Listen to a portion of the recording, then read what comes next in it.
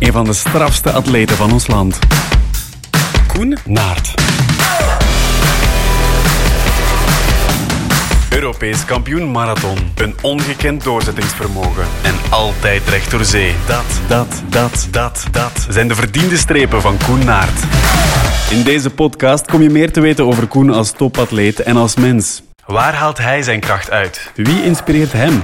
En waar is hij naartoe aan het lopen? Verdiende strepen. Deze podcast is voor jou gemaakt door Dift Media. In opdracht van Sports DC. Hallo, ik ben Mieke van Sports DC. Fijn dat je luistert. Je bent op de juiste plek om meer te weten te komen over een man die graag loopt. En graag lang loopt. Hey, dit is Koen Naert. Kijk, Koen Naert loopt daar. Koen Naert is een marathonloper uit Oostkamp, ergens in het groen rond Brugge. Hij won in 2018 de titel van Europees kampioen marathonlopen in Berlijn. Hij was toen 27 jaar. We gaan het komende half uur dus babbelen met Koen. We duiken in zijn netwerk. Alle mensen die in mijn team zitten, die hebben dat plaatje verdiend, als ik dat zo mag zeggen, omdat die echt wel in mijn persoonlijkheid passen. En ontdekken de positieve sfeer die heerst binnen de community van marathonlopers. Dus ik denk dat dat ook een beetje het succes is van de marathonlopers. Momenteel, Bashir Abdi en ikzelf, wij gunnen elkaar echt het allerbeste. En ik vind dat ook gewoon heel mooi om te zien. Daarom halen we er ook zijn Nederlandse collega marathonloper en vriend Michel Butter bij. Zoals ik Koen leer kennen, kan je heel erg serieus gesprek hebben. Maar als je met hem heel los benadert, dan komt Koen ook meteen los. Samen liepen ze ooit de marathon van New York en dat leverde onvergetelijke herinneringen op. En ik weet nog goed, voordat we was nu First Avenue opdraaiden, dat Michel tegen mij zei, geniet ervan. En ik wist niet goed wat er ging gebeuren, maar dat was echt hek. Maar daarover straks meer. Beginnen doen we bij het netwerk van Koen. Ja, als topatleet heb ik natuurlijk een heel groot netwerk. Dus heel veel mensen zijn verantwoordelijk voor een puzzelstukje die dan op de juiste momenten moeten samenvallen. Als ik er een paar moet opnoemen, dat zijn natuurlijk, mijn gezin is daar een belangrijk stukje in. Mijn coach die mijn schema's schrijft.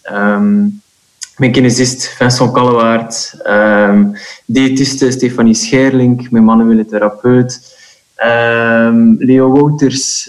Ik heb ook podologen. José Roofdhoofd. Paul Borgions. Er zijn er heel veel. Wie zit er nog allemaal in mijn team? Mijn masseur Mario Lapeyre. Osteopaat Karel Goesement. Dus ik kan eigenlijk wel zo verder gaan. Dus er zijn wel heel veel mensen die elk een belangrijk stukje van mijn carrière invullen. Ja, en hoe heb je dat netwerk eigenlijk opgebouwd? Waren die mensen er allemaal van in het begin? Of bouw je dat geleidelijk aan op? Ja, die mensen waren er niet van in het begin. Natuurlijk, mijn coach wel. Ik denk dat mijn coach een van de enigen is waar dat ik van, als ik het moment gekozen heb om echt voor topsport te kiezen eigenlijk, dan was mijn coach er al bij. Dus ik denk dat hij de enige is die ik denk hoe lang dat we nu al samenwerken. Ik durf het niet zeggen, 13, 14 jaar denk ik, werken we nu al samen. Maar de rest, dat is allemaal gegroeid en eigenlijk zelf een beetje gezocht. Omdat ook een team moet u liggen, dus een professional moet u liggen. Ja, ik ben ook mijn mental coach vergeten te vermelden. Dus als je iemand kiest in je team, moet u dat liggen. En dan mag dat nog de beste, zeg maar iets, osteopaat zijn. Als dat niet klikt, dan zal dat nooit werken als met iemand waarbij dat je echt een goede klik hebt. En als je daar op tafel ligt, dat je je goed voelt en alles eigenlijk kunt vertellen tegen die mensen. Dus dat is bij mij ook een heel belangrijk aspect van alle mensen die in mijn team zitten, die hebben dat plaatje verdiend, als ik dat zo mag zeggen, omdat die echt wel in mijn persoonlijkheid passen. Dus dat wil daarom niet zeggen dat een andere osteopaat of kine geen goed werk levert, maar als persoon liggen die dan eigenlijk het beste bij mijn persoonlijkheid. 13, 14 jaar met één coach samenwerken. Hoe goed kennen jullie elkaar? Op welke vlakken klikt dat zo goed? Of waarom blijf je zo lang met dezelfde coach werken? Naast het feit dat Raymond een hele goede trainer is hij ook een heel goede coach. Dus, en daarnaast is hij eigenlijk ook een hele goede vriend. Dus ik vind dat wel leuk. Ik krijg heel veel vrijheid, maar dat is ook gegroeid natuurlijk. Ik was een hele jonge atleet als ik bij hem terecht kwam. Wij zagen elkaar niet iedere dag, wat dat ook niet altijd evident is. Maar Ik ben altijd heel zelfstandig geweest. En ja, op zondag ging ik altijd met de trein naar Zottegem vanuit Roetselaar. Dus ik was altijd 1 uur onderweg naar daar. Dan pikte hij mij op aan het station van Zottegem. Trainde ik en keerde ik terug als 18-jarige. Dus ik was heel zelfstandig en dat is nu nog altijd zo. Dus wij hebben gewoon een heel goede connectie met elkaar en wij verstaan elkaar heel goed. Hij schrijft mijn schema's, maar ik heb ook heel veel vrijheid daarin, omdat ik dat leuk vind om soms zelf dingen uit te testen en ook dingen te leren. Ik heb dat in de vorige aflevering ook al laten vallen. Ik ben iemand die heel graag leert en dingen uitzoekt. En die vrijheid krijg ik bij Raymond en dat vind ik heel leuk aan onze samenwerking. Wij horen elkaar wel heel, heel vaak, natuurlijk. Maar daarom zien we elkaar niet iedere dag, maar dat hoeft eigenlijk niet. Maar als hij dan een keer komt, is het super zo plezant dat hij er een keer bij is, 1 of 2 keer in de week. Dat het geen gewoonte wordt, maar het is dan een keer iets, een speciale dag in de week als hij komt. Dan weet ik dat er hard moet getraind worden. Ja. Met extra toezicht. Voilà. Met welke woorden of welke handelingen kan hij jou zo die stapjes verder duwen? Als ik wat zenuwachtig, als ik zo wat die positieve zenuwen voel, dan heb ik ook wel altijd veel aan een telefoongesprek met hem. Ik weet nog dat ik in de tent zat, 1 uur of 2 voor de wedstrijd, voor het EK in Berlijn. En ik zei van ik moet hem toch nog een keer bellen en ik kan me dan echt zo... Ja, ik kan zo echt de juiste dingen zeggen op het juiste moment. En dat vind ik, naast het feit dat hij goede schema's schrijft, een belangrijk pluspunt als trainer-coach, dat hij ook kan prikkelen op dat moment. Verdiende strepen. In de eerste aflevering rond mental strength vermeldt hij ook dat marathonlopen best een eenzaam beroep is. Maar met wie van de mede-marathonlopers in jouw kring heb jij eigenlijk een goede band? Hoe is die sfeer onderling? De sfeer tussen marathonlopers is eigenlijk echt wel goed. Dus ik weet niet hoe dat komt, maar ik hoor zo soms van middenafstandslopers of sprinters dat die elkaar echt zitten uit te dagen in de callroom voor een groot kampioenschap of een grote wedstrijd. Maar dat is bij ons eigenlijk echt niet. Natuurlijk zijn er atleten zoals Michel Butter die echt klokslag 2 uur voor de wedstrijd in zijn eigen wereld gaat zitten en hem dan afzondert. Maar daarvoor zijn wij echt een groep vrienden eigenlijk. Ik weet niet hoe dat komt. Misschien omdat wij 2 uur de tijd hebben om het onder elkaar uit te vechten en een sprinter misschien maar 10 seconden. Maar wij komen echt allemaal heel goed overeen. Maar natuurlijk klikt het met de ene persoon beter dan met de andere. Ik weet niet hoe dat komt, maar dat is echt wel leuk. Dus er hangt daar geen grimmige sfeer voor een wedstrijd. Iedereen gunt elkaar ook het succes. Dus ik denk dat ook een beetje het succes is van de marathonlopers momenteel. Bashir Abdi en ikzelf, wij gunnen elkaar echt het allerbeste. En ik vind het ook gewoon heel, heel mooi om te zien. Ik weet nog dat Bashir super tevreden of super content was dat ik die Europese titel had binnengehaald. En bij mij was dat eigenlijk wederzijds toen hij het Belgisch record met 2:04 brak. Dus ik denk dat een beetje het succes is, dat we elkaar veel gunnen. Maar eens dat de wedstrijd is, dan zijn we natuurlijk wel, dan is het elk voor zich. Maar daarvoor hangt er een hele positieve sfeer. En ik denk dat dat wel bevorderlijk is voor de goede resultaten die momenteel in de uitslagen staan. Dus we kunnen stellen dat de startmeet van de marathon is eigenlijk de grens tussen vriendschap en concurrentie. Dat is heel juist. Er worden geen cadeaus uitgedeeld. Daarvoor moeten we veel te hard werken om te bereiken waar we nu staan. Dus cadeaus uitdelen in een wedstrijd, dat bestaat niet.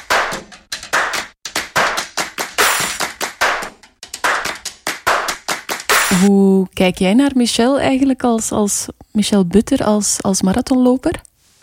Het is misschien raar om te zeggen, maar ik kijk een beetje naar Michel zoals mezelf. Ik zie heel veel raakvlakken met Michel. Het is een ontzettend leuke kerel met goede humor. Ik wil niet zeggen dat ik goede humor heb, maar het is ook een familieman. Een fantastische visie, ook op lopen, op marathonlopen. Het is aangenaam gezelschap om in te vertoeven, zowel tijdens de training als naast de training. En het is gewoon een verstandige kerel. Ja, ik vind dat gewoon echt een zalige kerel eigenlijk. Hij gaat er bijna zijn. Ja, horen jullie mij? Nu wel. Hoe is het in Nederland? Goed, de zon schijnt. Ja, ik zie het. En waar woon je ergens in Nederland, Michel? In Castricum. Ja, dat is bij Alkmaar en Haarlem, zegt je dat iets? Ik woon 1,5 kilometer van de kust vandaan. Iets om jaloers op te zijn, Koen? Ja, zeker. Ik ben daar, ik zou moeten denken in 2017 eventjes gaan trainen, omdat ik al dikwijls de groet uit Schorel-run meedeed in Nederland. En dat is niet zo heel ver van Castricum. Dus ik kende die omgeving wel wat. En dat is echt paradijs om te lopen eigenlijk. Dus ja. Michel, voor mensen die jou misschien niet zo goed kennen, of een luisteraar die jou misschien niet zo goed kent, wil je jezelf even voorstellen? Wie ben je en wat moeten we allemaal over jou weten als marathonloper of persoon? Goh, ik ben nu al een aantal jaar... Ik ben 34 jaar, laat ik daarmee beginnen. Nog net geen master. Ik loop al een aantal jaartjes. Ik denk dat ik 2001 ben begonnen. Dus zo'n beetje 15 jaar. Ik kwam eigenlijk uit de voetballerij. En via wat regionale wedstrijden kwam ik mijn huidige trainer tegen. Die zei van, hey, ik heb een talententeam. Lijkt het je leuk om eens een keer met ons mee te komen trainen? En ik deed al dus naast het voetbal wat loopwedstrijdjes. En dat was puur gewoon vanuit een trimloopboekje in die tijd. Ik weet niet of jullie dat in België ook gekend hebben. Ik ben natuurlijk ook wel iets ouder dan jou, Koen. Dus dat zal misschien ook nog wat uitmaken. Maar dat was gewoon echt een boekje. En daar stonden alle wedstrijden in van het hele jaar. Voorgeprogrammeerd. En eigenlijk wat mijn vader elk weekend deed, is kijken van welke wedstrijden zijn in de buurt. Wel in Noord-Holland. Dus het zou niet meer dan 30, 40 kilometer zijn geweest. En dan belde hij de organisatie op. En dan zei hij goeiedag met Hans Butter. Mijn zoon die wil wel bij jullie komen lopen. Dus zo begon het management al een beetje. Maar zijn er eigenlijk wel prijzen te verdienen? Bekertjes? Eigenlijk wel alleen bekers. Medailles waren niet voldoende. Als het medailles waren, dan belde hij naar de volgende. En op die manier kwam ik in aanraking met hardlopen. En op die manier kwam af en toe, won ik een wedstrijdje of werd ik derde. Ik heb ooit de mini dam tot damloop nog gedaan, Koen. Dus dat is echt toen ik 10 jaar was. En nu lopen wij die nog steeds als senioren.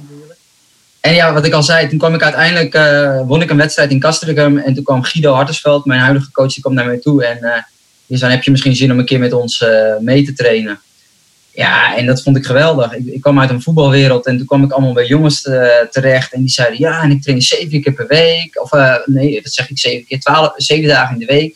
12 keer in de week, soms 2 keer op een dag. En ik slaap tussendoor. En ik dacht, wat is dit voor een wereld? Ik kwam uit de voetbalwereld. Nou, als je daar 3 keer in de week trainde, dan sloeg ze al stijl achterover.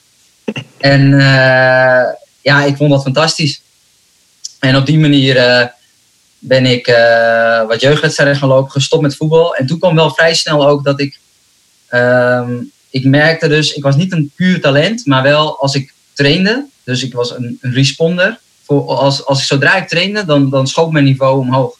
Dus ik ging bijvoorbeeld, toen ik 16 was, liep ik 35 minuten op een 10 kilometer. En toen ik 17 was, toen werd ik voor het eerst, liep ik schorrel. En toen werd ik tweede in 30 minuten 30. En toen had ik wel het idee van, dit is hier ligt wel mijn talent. En gaandeweg ben ik meer eigenlijk tot de nationale top gaan behoren op de langere afstand. Ik denk sinds 2007 ongeveer, 2006. En ik mag me gelukkig prijzen dat ik af en toe nog steeds wat gouden medailles weg weet te kapen. Of in ieder geval het podium mee kan doen. Wordt wel lastiger. En marathonlopen sinds 2011 eigenlijk. Verdiende strepen. Wat is voor jou het hoogtepunt uit jouw carrière tot nu toe als marathonloper dan? Ik vind het heel lastig om echt één moment uit te kiezen. Want ik ben heel blij met de marathons die ik heb gelopen. Ik vond het heel, heel gaaf om toen in 2012 voor het eerst onder de 2 uur 10 te lopen. Toen liep ik 2 uur 9:58. Ik vond Boston een fantastische ervaring. Toen werd ik in hele zware marathon boven de 30 graden werd ik 7e. Heb ik heel lang meegedaan ook in de kop. Maar ik kan er ook niet aan ontkomen dat New York, waar ik 6e werd en heel lang ook met Koen samen heb gelopen, dat een fantastisch marathon was. En absoluut ook een hoogtepunt dat wij Queensboro Bridge afdraaiden samen. En First Avenue als eerste eigenlijk die mensenmassa zagen. En de kick van de sfeer, van het enthousiasme van de toeschouwers. Waar op dat stuk beweert men al 1 miljoen mensen staat in de kilometers die erna komen. Dat is toch wel een beetje... Kijk, het liefst kom je als eerste over de finish. Maar onze sport is dusdanig groot en zwaar dat niet helemaal eenvoudig is.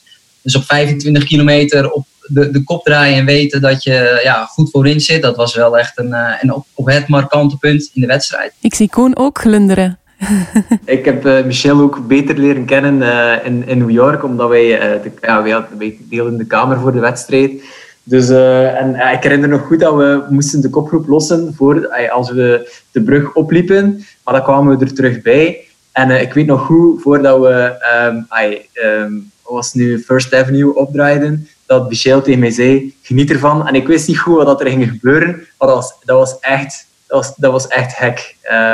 Dus zoals dat Michel zegt, je wint dan misschien niet, maar dat zijn momenten die je echt nooit vergeet eigenlijk. Ja. Je spreekt over elkaar beter leren kennen, maar hoe hebben jullie elkaar voor het eerst ontmoet of leren kennen? Ja, ik denk dat vooral door de wedstrijden was. Dus er zijn in Nederland ontzettend veel leuke, mooie wedstrijden van hoog niveau. Dus wij als Belgen trekken heel vaak de grens over om daar eigenlijk ons klaar te stomen voor de grote momenten. En ik denk dat ik daar voor het eerst... Michel was altijd een stukje beter eigenlijk. Dus dat ik Michel daar heb leren kennen via de uitslagen en zijn goede resultaten. Maar ik denk echt dat New York wel het moment was waarop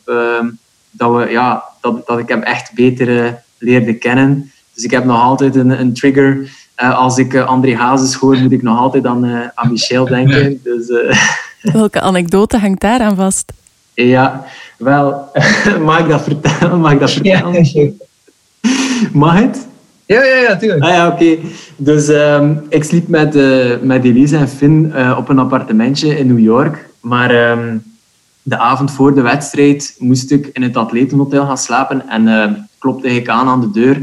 En wie deed er daar in zijn blootje open, enkel nog met een handdoek rond zich? Michel Butter.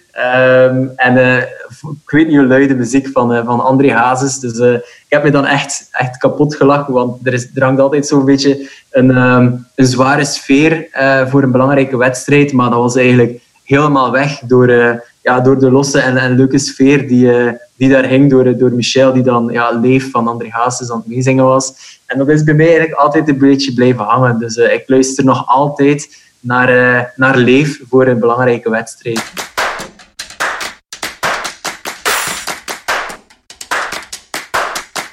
Ja, ik zat eerst al even te denken van wanneer ik in mijn beleving we elkaar goed leerden kennen. Maar dat was al 2017 hebben we een keer al samen getraind in voorbereiding op Rotterdam. Dus toen leerden we elkaar al beter kennen. Ja. En ik kende jou wel van de wedstrijden, maar niet echt heel goed, nooit echt gesproken. Maar we hebben elkaar toen ook gezien in St. Moritz. Ja. En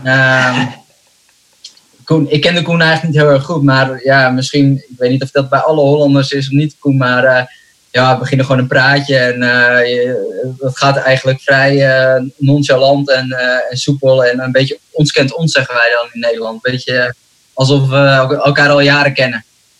En we kwamen in gesprek en Koen die vertelde dus dat hij op stage was, net naar Rio en in voorbereiding op Frankfurt, meen ik me te herinneren. Ja. En meteen, ik merk wel, Koen is een serieuze jongen en die let wel op de details. En ik denk, zoals ik Koen leer kennen, kan je heel erg serieus gesprek hebben. Maar als je met hem heel los benadert, dan komt Koen ook meteen los. En hij begon heel serieus samen met Elise zo te vertellen. Ja, we zijn zwanger van onze eerste. En ik zei, ja, klopt hè, een jongen. En Koen zegt, Hij zei dan niet, maar hij keek Elise zo aan. Ik zei, het wordt dus een jongen. En dat was een wilde gok. Ja, dit was typerend voor eigenlijk Koen.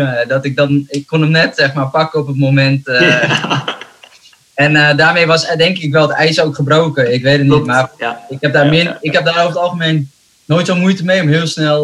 Maar ik merkte wel dat wij daarna heel los waren naar elkaar. En zo ken ik Koen ook. Hoe gelijken of verschillen jullie van elkaar als marathonloper? Ja, ik denk dat we wel redelijk wat raakvlakken hadden. We hadden het er net al een beetje over. Maar inderdaad, Michel traint ook al heel lang met zijn coach Guido Hartesveld. Net zoals ik eigenlijk. En die goede visie komt ook een beetje voort van de visie van Guido. Dus ik ben ook iemand die zeker 100% bij Guido zou kunnen trainen. Ook een hele toffe kerel. Ik denk dat de band tussen Michel en Guido echt ook naast coach-trainer ook wel een vriendschappelijke band is, wat ik met mijn coach ook heb. En wij hebben ook een beetje een gezamenlijke visie. Dus dat is iets wat ik eigenlijk van Michel heb geleerd. En dat is... ik ben iemand die wedstrijden zou durven lopen als training, maar dat is niet echt de mode. Dus er doen er dan niet veel. En ik weet dat Michel dat wel durft. En bij mij was dat dan ook zo de stap van... Ja, als Michel en Guido daarachter staan... Voort, als ik een wedstrijd loop of wil lopen als training, dan doen we dat gewoon. En ik denk dat... ik heb die stap gezet omdat Michel dat ook deed. Dat herinner ik me wel. Dus dat vind ik wel chic dat je durft een beetje... de vorm van het moment of uw reputatie op dat moment aan de kant zet voor een hoger doel. En dat heb ik wel van hen geleerd, waardoor ik dat nu ook wel durf te doen eigenlijk. Als Michel dat kan of durft, dan durf ik dat ook. Ik zie inderdaad ook wel vooral gelijkenis. Ik denk dat je als marathonloper heel erg gedisciplineerd moet zijn in wat je doet. Ik denk ook wat wij allebei wel goed doen, is heel erg focussen op het proces. Dus we kiezen wel voor een doel. Uiteindelijk iets wat ons triggert. Dat was voor mijn geval bijvoorbeeld New York. Ik weet dat was voor mij in mijn geval ook de Europese kampioenschappen in Berlijn. Kijk, bij mij is het dan een beetje uit mijn geheugen, hè, Koen. ik ben daar uiteindelijk nooit terechtgekomen omdat ik geblesseerd raakte in de aanloop. Ik was niet fit genoeg. Maar ik weet dat Koen, dat zag ik aan alles bij de start. En dat merkte ik ook al in de aanloop, omdat we wel eens contact hadden. En we zijn ook samen op trainingstage geweest in Spanje. En we zijn allebei heel erg gefocust op het proces. We laten geen detail liggen. Dus alles moet goed zijn. En Berlijn, goed voorbereiden op de warmte. Super scherp. Ik zat echt naar de televisie te kijken. En ik zag Koen echt gewoon zo strak. En ik denk dat we dat allebei ook goed kunnen. Dat we heel erg goed op die details kunnen letten. En dat ook het vertrouwen is om een goed resultaat neer te zetten.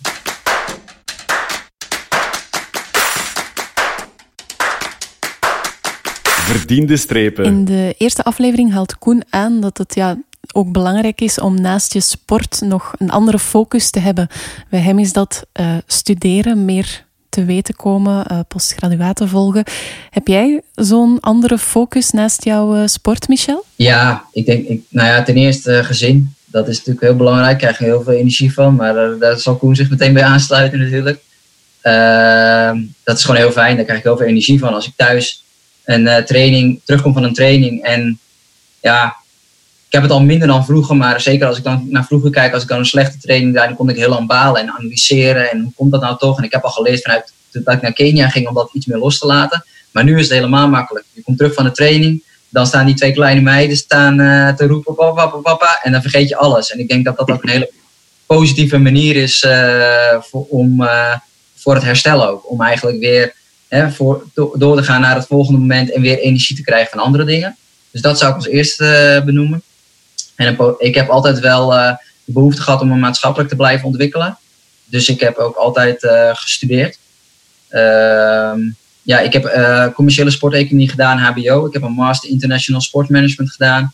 En ik heb net mijn afstudeerscriptie vorige week ingeleverd voor mijn master in strategic human resource management. Dus ik ben altijd wel En ik kijk daar ook wel echt naar uit om uiteindelijk straks na mijn hardloopcarrière ook maatschappelijk gezien van betekenis te zijn. En daar mijn talenten in te zetten. Dus dat geeft mij ook heel veel energie om daar mee aan de slag te gaan. Het zij wel dat ik dat altijd in een balans heb willen houden. Want sport stond wel duidelijk op één. Ik kom al sinds 2006 of 6 in Kenia. Kenia is echt veranderd in 14 jaar tijd. Dus ik heb echt ook meegemaakt dat ik aankwam en dat dan de elektriciteit het niet deed. En dat we dan, als het met kaarsjes aan, eten. Toen zaten we in het kamp van Lorna Kiplagat, een Nederlandse marathonloopster. Voormalig, of tenminste Keniaans genaturaliseerd op Nederlandse. En daar ben ik toen meerdere jaren nog blijven trainen. Ik vond Kenia fantastisch. Zeker ook gewoon de hoeveelheid aan hardlopers die je daar ziet dan. Dat is dan echt in elk dorpje zie je gewoon wel een paar duizend mensen in de ochtend hardlopen. Niet dat je op dat moment 1000 mensen ziet, maar wel die zijn er op dat moment. Dus echt het hardloopmekka. En in 2012 wilde ik eigenlijk een nieuwe prikkel. Dus we zijn altijd op zoek gegaan naar een nieuwe uitdaging. Eigenlijk wat Koen net zei, van dat we al jarenlang bij dezelfde trainer zitten. Dat is waar. En een van de redenen is ook dat we altijd hebben gekeken naar van oké, misschien kunnen we een keer bij een andere trainer kijken. Of kunnen we eens een keer in een andere omgeving trainen. En toen heb ik met mijn manager besproken om echt eens... ik wilde de volgende stap zetten. En toen stelde ik aan hem voor om eens een keer echt met Kenianen alleen samen te trainen. Dus dat betekende dat ik in een plaatsje Kaptagat naar een plaatsje Kaptagat toe ging. En daar traint onder andere Eliud Kipchoge, de wereldrecordhouder. Weliswaar in een ander kamp, maar dat is wel bij dezelfde trainer. En daar kwam ik aan met alleen maar of tenminste, daar zaten dus een 20-tal Kenianen. Daar sliep je in kleine betonnen kamertjes. Geen wc, maar een gat in de grond waarmee je behoefte moest doen. De jongens zeiden al, manual toilet, no flushing. Dus ja, ik kon niet doortrekken. Heel basic. 's Ochtends wat witte broodjes en een kopje chai, 's middags wat bonen en aardappelen. 's Avonds ugali, dat is een maispap. Met 3 keer in de week vlees. Nou, dat is geen toerendoe, maar dat is gewoon geitenvlees. En elke ochtend, en daar draaien het uiteindelijk om. Elke ochtend om 6 uur 's ochtends naar de rand van de weg. 100 atleten samen. En dan op pad voor een training van 17 tot 20 kilometer. Baantrainingen samen doen. Lange duurlopen van 30 tot 40 kilometer. Op echt zwaar terrein. Soms alleen maar een duurloop 40 kilometer lang. Alleen maar klimmen. En wat ik bijzonder vond is 2 dingen. Ten eerste het samen trainen. Met de absolute top. En het tweede was de cultuur. Dus zoals wij nu net jij aangaf van wat kunnen jullie elkaar nog voor tips geven? Soms hoef je elkaar niet direct tips te geven, maar is het gewoon een kwestie van met elkaar om te gaan en met elkaar te leven. En Kenianen is een totaal andere cultuur als dat wij kennen. En ja, dat heeft mij wel nieuwe inzichten gegeven in het leven en ook in relatie tot het lopen en in relatie tot mijn persoonlijke ontwikkeling. Dus daarom zou ik, als ik Koen was, gewoon naar Kaptagat dan meegaan. En dan met die voeding, daar heb ik zelf nog wel wat zelf ook aangepast. Dus ik probeer daar zelf wel mijn weg in te vinden. Maar het is echt een fantastische ervaring om met zo'n grote groep mensen samen te trainen, elke dag.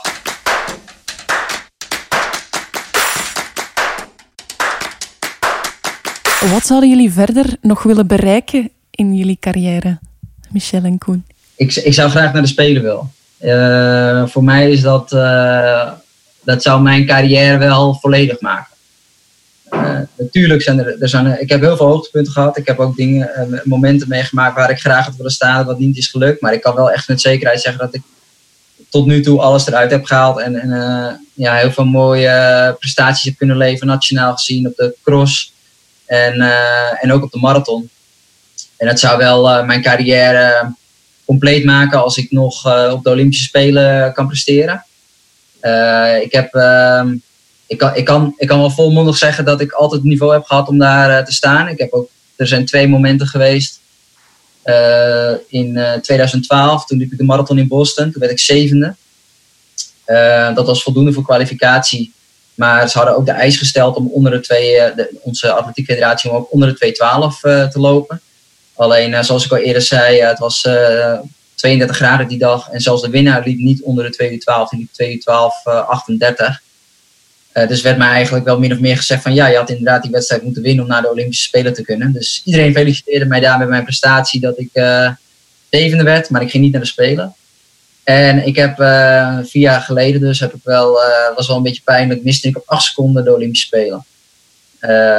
En ik heb heel veel andere momenten gehad dat ik dat niveau wel heb laten zien. We zijn streng qua limieten, maar dat vind ik prima. En alleen ik wil nog 1 keer dat niveau laten zien op het moment dat het ertoe doet. En dan op de Spelen nog een keer.